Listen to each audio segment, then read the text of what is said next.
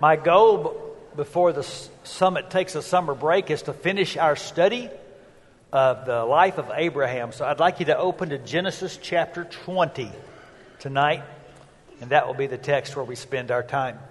I hope you had a wonderful Mother's Day, and I hope you're already praying about, saving for, and planning a wonderful Father's Day.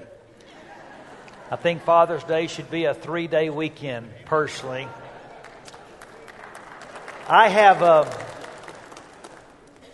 have two fathers. Let me explain. Because I resemble both of them, and you've noticed my resemblance to them in the time that you've known me. My first father's name is Adam.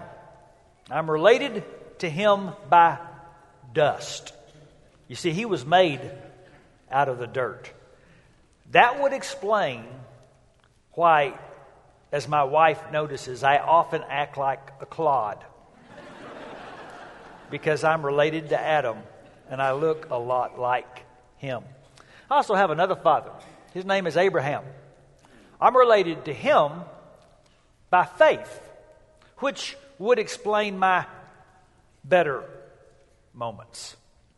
But, as I heard a preacher say one time, the best of men are men at best.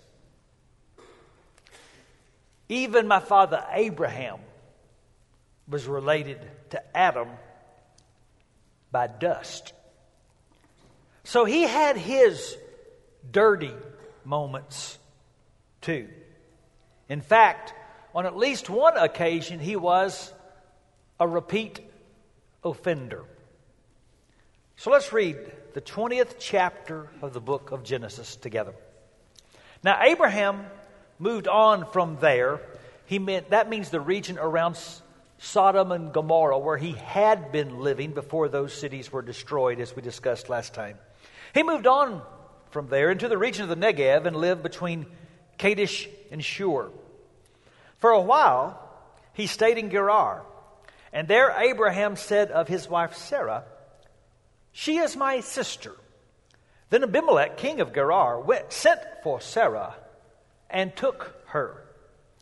But God came to Abimelech in a dream one night and said to him, "You are as good as dead because of the woman you've taken. She's a married woman." Now Abimelech had not gone near her, so he said, "Lord, will you destroy an innocent nation? Did you not say to me, 'She is my sister,' and didn't she also say, 'He's my brother'? I've done this with a clean conscience and clean hands." Then God said to him in the dream, "Yes, I know you did this with a clean conscience, so I've kept you from sinning against me. That is why I did not let you touch her. Now return the man's wife, for he's a prophet, and he will pray for you and you will live. But if you do not return her, you may be sure that you and all yours will die." Early the next morning, Abimelech summoned all his officials, and when he told them all that had happened, they were very much afraid. Then Abimelech called Abraham and said, What have you done to us? How have I wronged you that you've brought such great guilt upon me and my kingdom? You've done things to me that should not be done." And Abimelech asked Abraham, "What was your reason for doing this?" Abraham replied, "I said to myself, there is surely no fear of God in this place, and they will kill me because of my wife. Besides, she really is my sister, the daughter of my father, though not of my mother, and she became my wife. And when God had me wander from my father's household, I said to her, 'This is how you can show your love to me. Everywhere we go, say of me, he is my brother.' Then Abimelech brought sheep and cattle and male and female slaves and gave them to Abraham, and he returned Sarah his wife to him. And Abimelech said, 'My land is before you, live wherever you like.' To Sarah he said, 'I'm giving your brother 1,000 shekels of silver. This is to cover the offense against you before all who are with you. You are completely vindicated.' Then Abraham prayed to God, and God healed Abimelech, his wife, and his slave girls, so they could have children again. For the Lord had closed up every womb in Abimelech's household because of Abraham's wife, Sarah." Okay. Does that story sound familiar? That story ought to sound very familiar, because when we started our study in chapter 12 of Genesis, we saw that Abraham went down to Egypt. The Pharaoh noticed that Sarah was beautiful. Abraham said, "She's only my sister." Pharaoh took her. We went through this whole scene earlier. Now, it's true that that was in the beginning of Abraham's walk with the Lord. But Abraham has been walking with the Lord for over 20 years now. But there's still part of the old country that Abraham carried with him. Fear. Particularly fear of personal attack. He was afraid of the Pharaoh, that the Pharaoh would kill him in chapter 12. In chapter 15, after that battle between the kings, it says that God appeared to him and said, "Don't be afraid." Then in chapter 20, you see it again. Remember, Abraham lived a life that was so unusual for that time. He did not live in a fortified city, so he didn't have the walls of a major city to protect him. He lived out in the country in tents. He did not align himself to any particular king or any particular kingdom, so he had no armed soldier or army loyal to him. And so he felt vulnerable. Even though he had just had a recent conversation with God about having a baby and about the destruction of Sodom and Gomorrah, he still felt vulnerable. We hear a lot about Pilgrim's Progress, but this is a story of a pilgrim's regress. And it speaks powerfully to all of us struggling to make progress with our most repeatable offenses. He's not alone.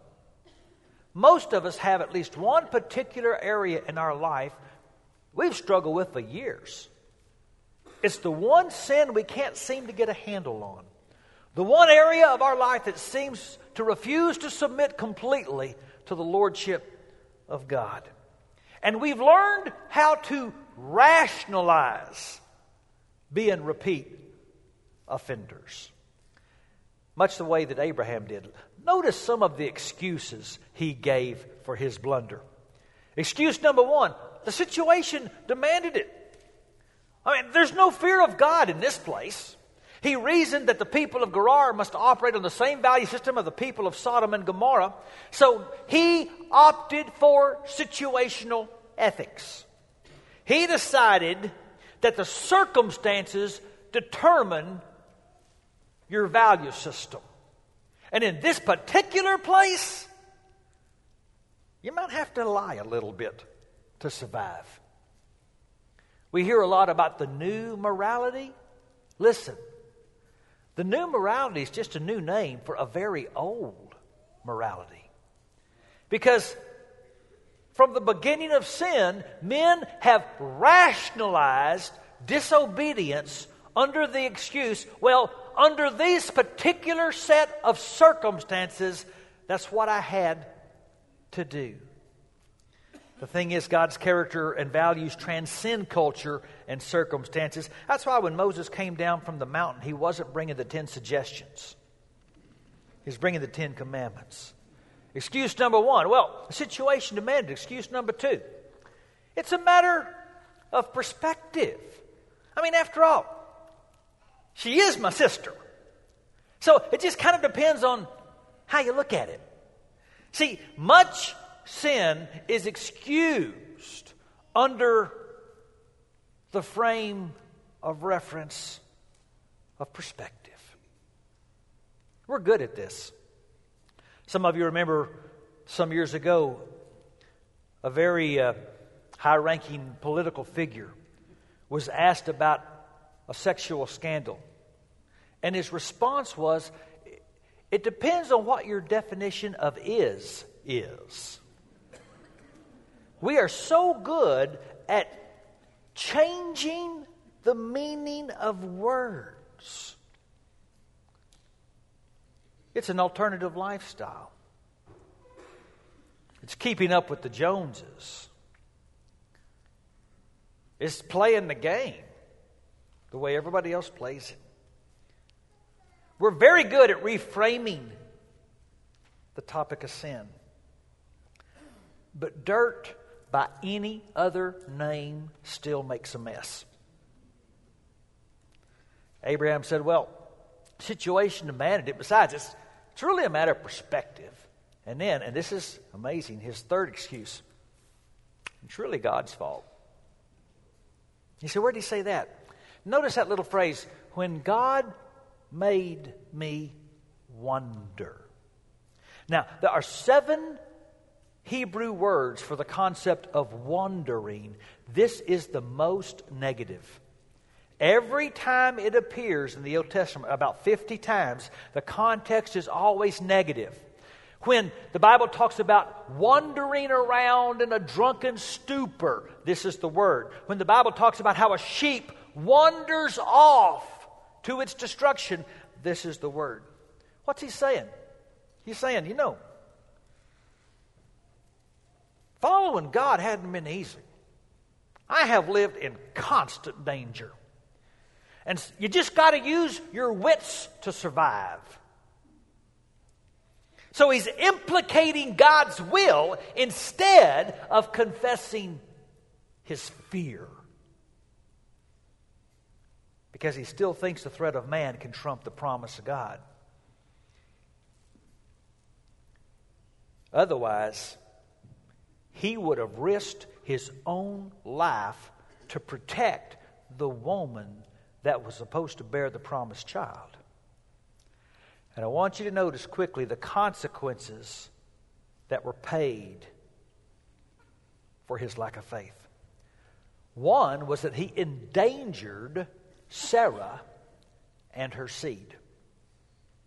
See, by now, Sarah is probably several months pregnant. She may not have been showing yet, but she's conceived. Is he going to let his son be born in another man's tent? Think of the rumors and the accusations surrounding Isaac's birth if that had happened. Imagine this. She's pregnant.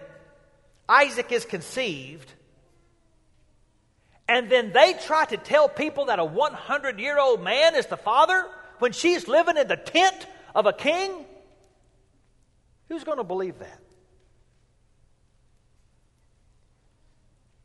It's one of the few times you shake your head because you know what Abraham looks like? His nephew. Do you remember when Lot says to the men knocking on his door, hey, take my daughters and do what you want with them? He would sacrifice their virtue to save himself. This is one of those times in the Bible, Abraham's looking more like Lot than Lot like Abraham. So he endangered Sarah and her seed. Second, he influenced Abimelech to sin. His duplicity put another person in a compromising position. Because here is one of Satan's greatest lies. He whispers it in the ear of every man that sits in front of a computer looking at porn. In front of every kid tempted to cheat on a test. Or every woman tempted to flirt with her boss. Not hurting anybody. It's not hurting anybody else. But the fact is, spiritual failure always has social consequences. Always. I'm supposed to be my brother's keeper, not my brother's tempter. And so he didn't just endanger Sarah, but he influenced innocent people in the direction of sin. And one more thing. It weakened Abraham's testimony. Abimelech brings him in and says to him, you've done things to me that ought not to be done. This man was called by God to be a blessing to nations, and he has become a curse to nations. People can't get pregnant. Wombs are shut. He's cursed the very people God called him to bless. It's ironic to me, Abimelech seems to possess a greater fear of God than Abraham does. And it's tragic when the unbeliever can rightly accuse the believer of inconsistency between his profession and his practice. So here's the thing. God prevented the first two consequences, but he didn't the third. God protected Sarah and the seed.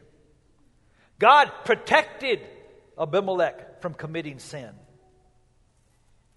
But God did not stop Abraham's testimony from being soiled.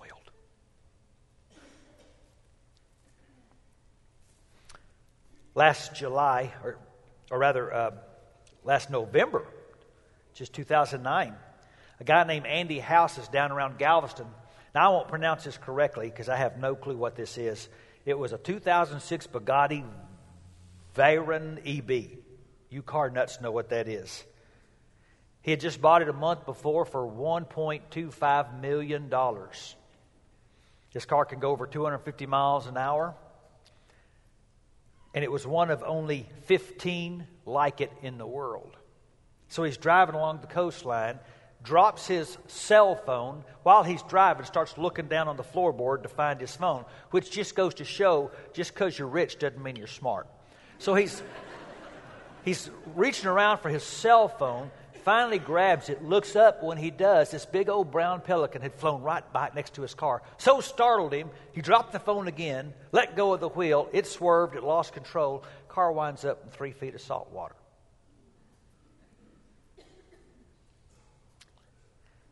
You see, doesn't matter how blessed you've been. If you're not vigilant, you can wind up off course. And here's Abraham, as blessed as any man in Scripture. And he lost his focus. And his pilgrimage was detoured. It's a wonder to me that Abraham could be a repeat offender. But an even greater wonder to me is the way God prods his clods. Notice the wonder of God in two ways. Number one, notice in keeping people from sinning. This is interesting to me. So God appears to Abimelech in a dream. And God says, essentially, touch her and you're a dead man.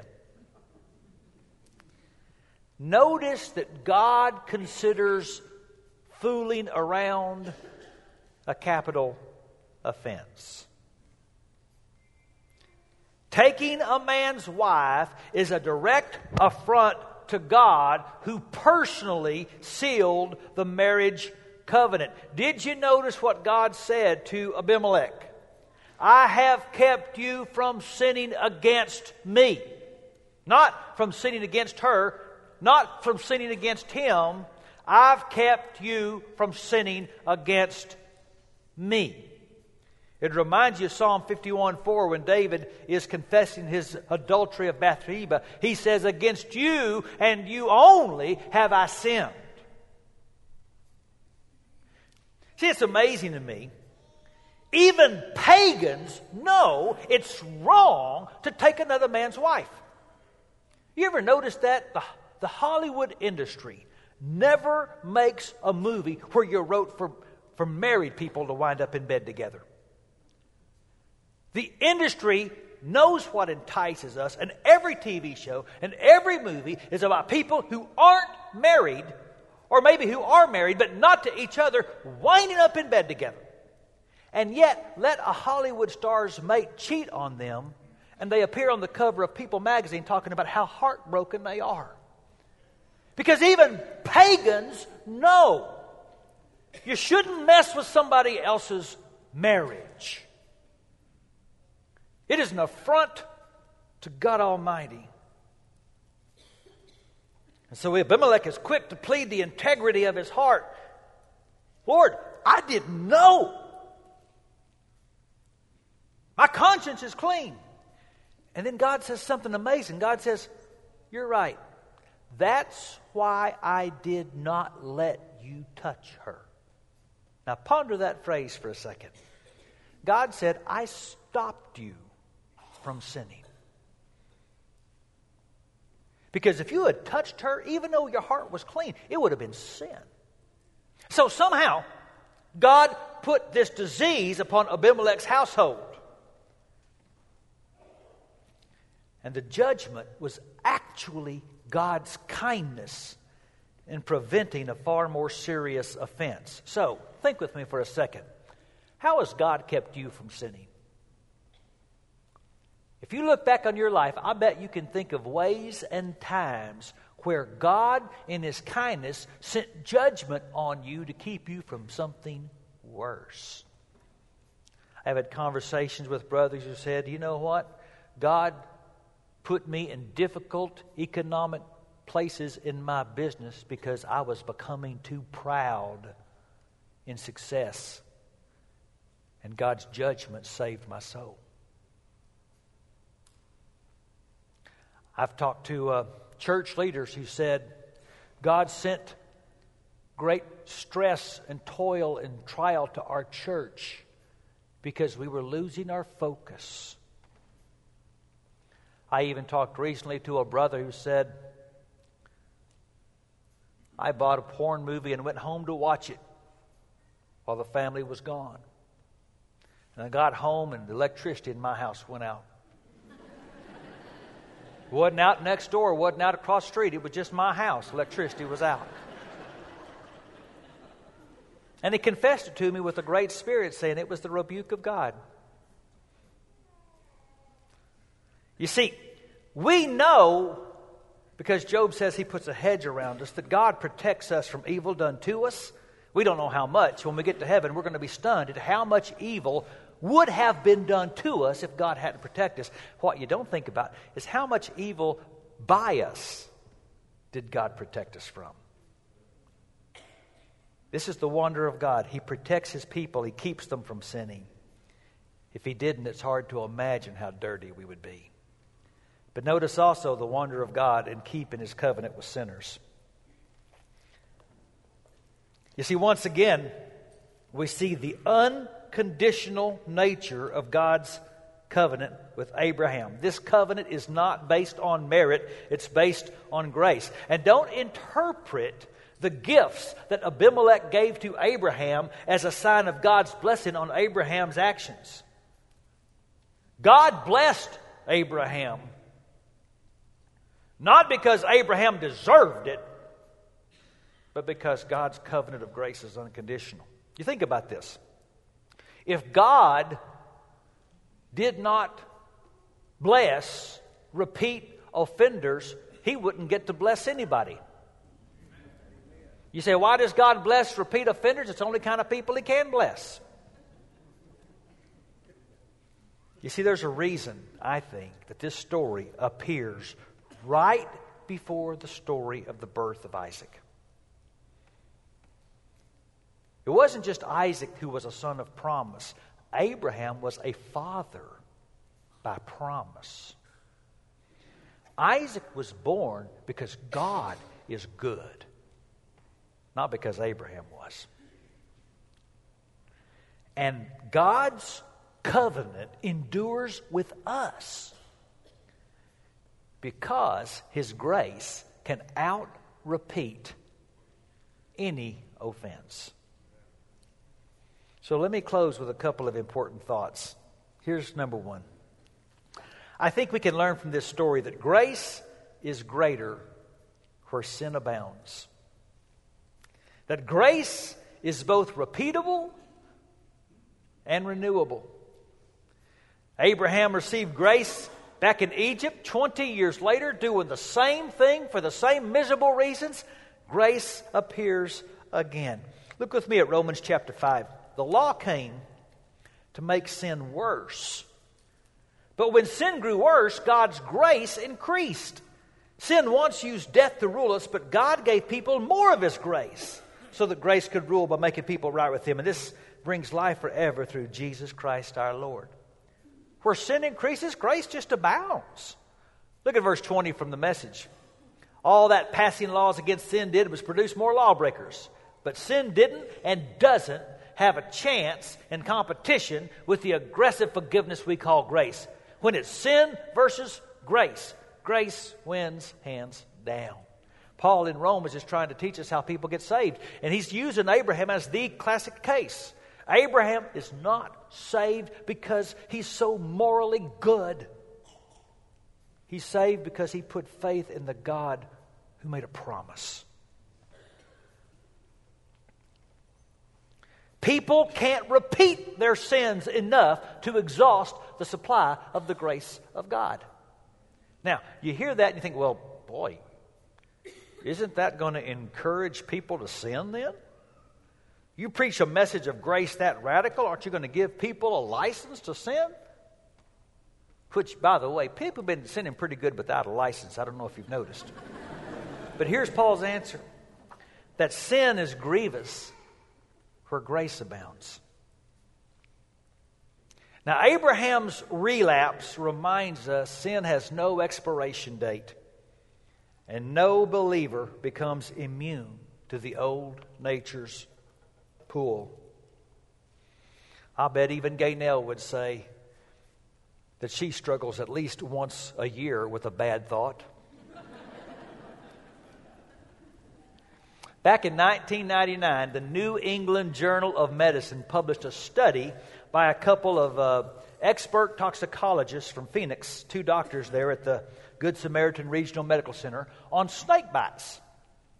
They spent a whole year just studying people that had been bitten by snakes. Now, here's the amazing thing they found. You ready for this? 15% of people bitten by snakes the previous year were bitten by dead snakes. They don't understand that snake has a reflex action. It can be dead. In fact, a rattlesnake can be decapitated. And for 1 full hour, that head still has a reflex action. It'll snap and inject that poison in you. That old nature, buried in the waters of baptism, placed on the altar before God, crucified in Christ. Don't think that old nature can't come back to bite. Sin has no expiration date. So how do we resist being repeat offenders? Now here's the great question that churches and Christians battle with, and the typical answer is, well, I'll tell you what we'll do. We'll just bind up that old nature with extra laws. It's called legalism. And Paul says it will not work. Instead, he says, let's bathe that old nature and that new nature with grace. So look at Romans 6, the next 4 verses. So do you think we should continue sinning so that God will give us even more grace? No! We died to our old sinful self, so how can we continue living with sin? Do you forget that all of us became part of Christ when we were baptized? We shared His death in our baptism. When we're baptized, we're buried with Christ, and we shared His death. So just as Christ was raised from the dead by the wonderful power of the Father, we also can live a new life. Now, he's arguing that grace is going to do 2 things for us. Number one, it's going to make sin more offensive to repeat offenders. What do you think God's abundant grace poured out on Abraham did? Do you think it made him more rebellious or more repentant? Paul says, no, people who grasp their baptisms are not going to want to sin more so they get more grace. When they understand the goodness of God, when they understand what Christ did for us in His death and resurrection, and they participate in that, sin is going to become more nauseous to them, not less. Nobody with a small view of sin is going to make a big difference in the kingdom. And second, he says, grace is going to release the offender from the power that causes him to keep repeating that same offense. You cannot come up to an unbeliever who does not have the blood of Christ, does not have the Spirit of Christ living in him, and tell him to subdue that old nature by just trying harder. Paul says no. Grace does not cause the flesh to disappear. What it causes is the flesh to be disarmed. It takes away its power. Verse 6, we know our old life died with Christ on the cross so that our old sinful selves would have no power over us and we wouldn't be slaves to sin. Listen, nobody who is serious about grace will be casual about sin. I want to read to you just one paragraph from a book called The Pursuit of Holiness by Jerry Bridges. I agree with what he says. It's time for Christians to face up to our responsibility for holiness. Too often we say we are defeated by this or that sin. No, we're not defeated. We are simply disobedient. It might be well if we stopped using the terms victory and defeat to describe our progress. Rather, we should use the terms obedience and disobedience. When I say I'm defeated by something, I'm unconsciously slipping out from under my responsibility. I'm saying something outside of me has defeated me. But when I say I'm disobedient, I'm placing the responsibility for my sin squarely on me. We may in fact be defeated, but the reason we're defeated is because we've chosen in fact to disobey. We've chosen to entertain lustful thoughts or to harbor resentment or to shade the truth a little bit. Like Abraham, many believers live too casually with a sin they keep repeating. Think about it. For Samson, it was lust. It plagued him his entire life and walk with God. He never got serious about his struggle with lust. For Moses, it was anger. It showed up when he was a young man killing the Egyptian. It showed up years later out in the desert striking the rock. For Peter, it was people-pleasing. Whether he was by a fire, being questioned by a maid as Jesus is on trial, or with a group of Jews asking him, does he eat with Gentiles? Peter's lifelong struggle was being a people-pleaser. Most of us, no, all of us have that one sin we repeat too much. And we've learned how to rationalize it instead of confess it. I wonder what it is for you and what excuses have you made. Don't presume upon the grace of God. Take some action. Last July in Jasper, Texas, this 26-year-old gang member named Alex Fowler had this tattoo on his neck, Crips for Life. He breaks into this 87-year-old woman's house to burglarize it. Easily could have overpowered her. I love this. She went and grabbed a can of Raid and started running after him, said, "You get out of my house or I'm going to spray this all over you." Chased him out of the house. The priest arrested him. You see, the Bible says over and over, you can resist that devil. You can make him flee from you. Stop accepting what God wants expelled. I believe the text indicates that God's goodness to Abraham helped him make great progress in his struggle with fear. In fact, we'll see in a couple of weeks. When God would ask him to take the ultimate proof of the promise and put it on an altar, he had reached the point in his life that fear didn't control him anymore. See, God can do great things with clods. And he'd love to repeat for us what he did for Abraham.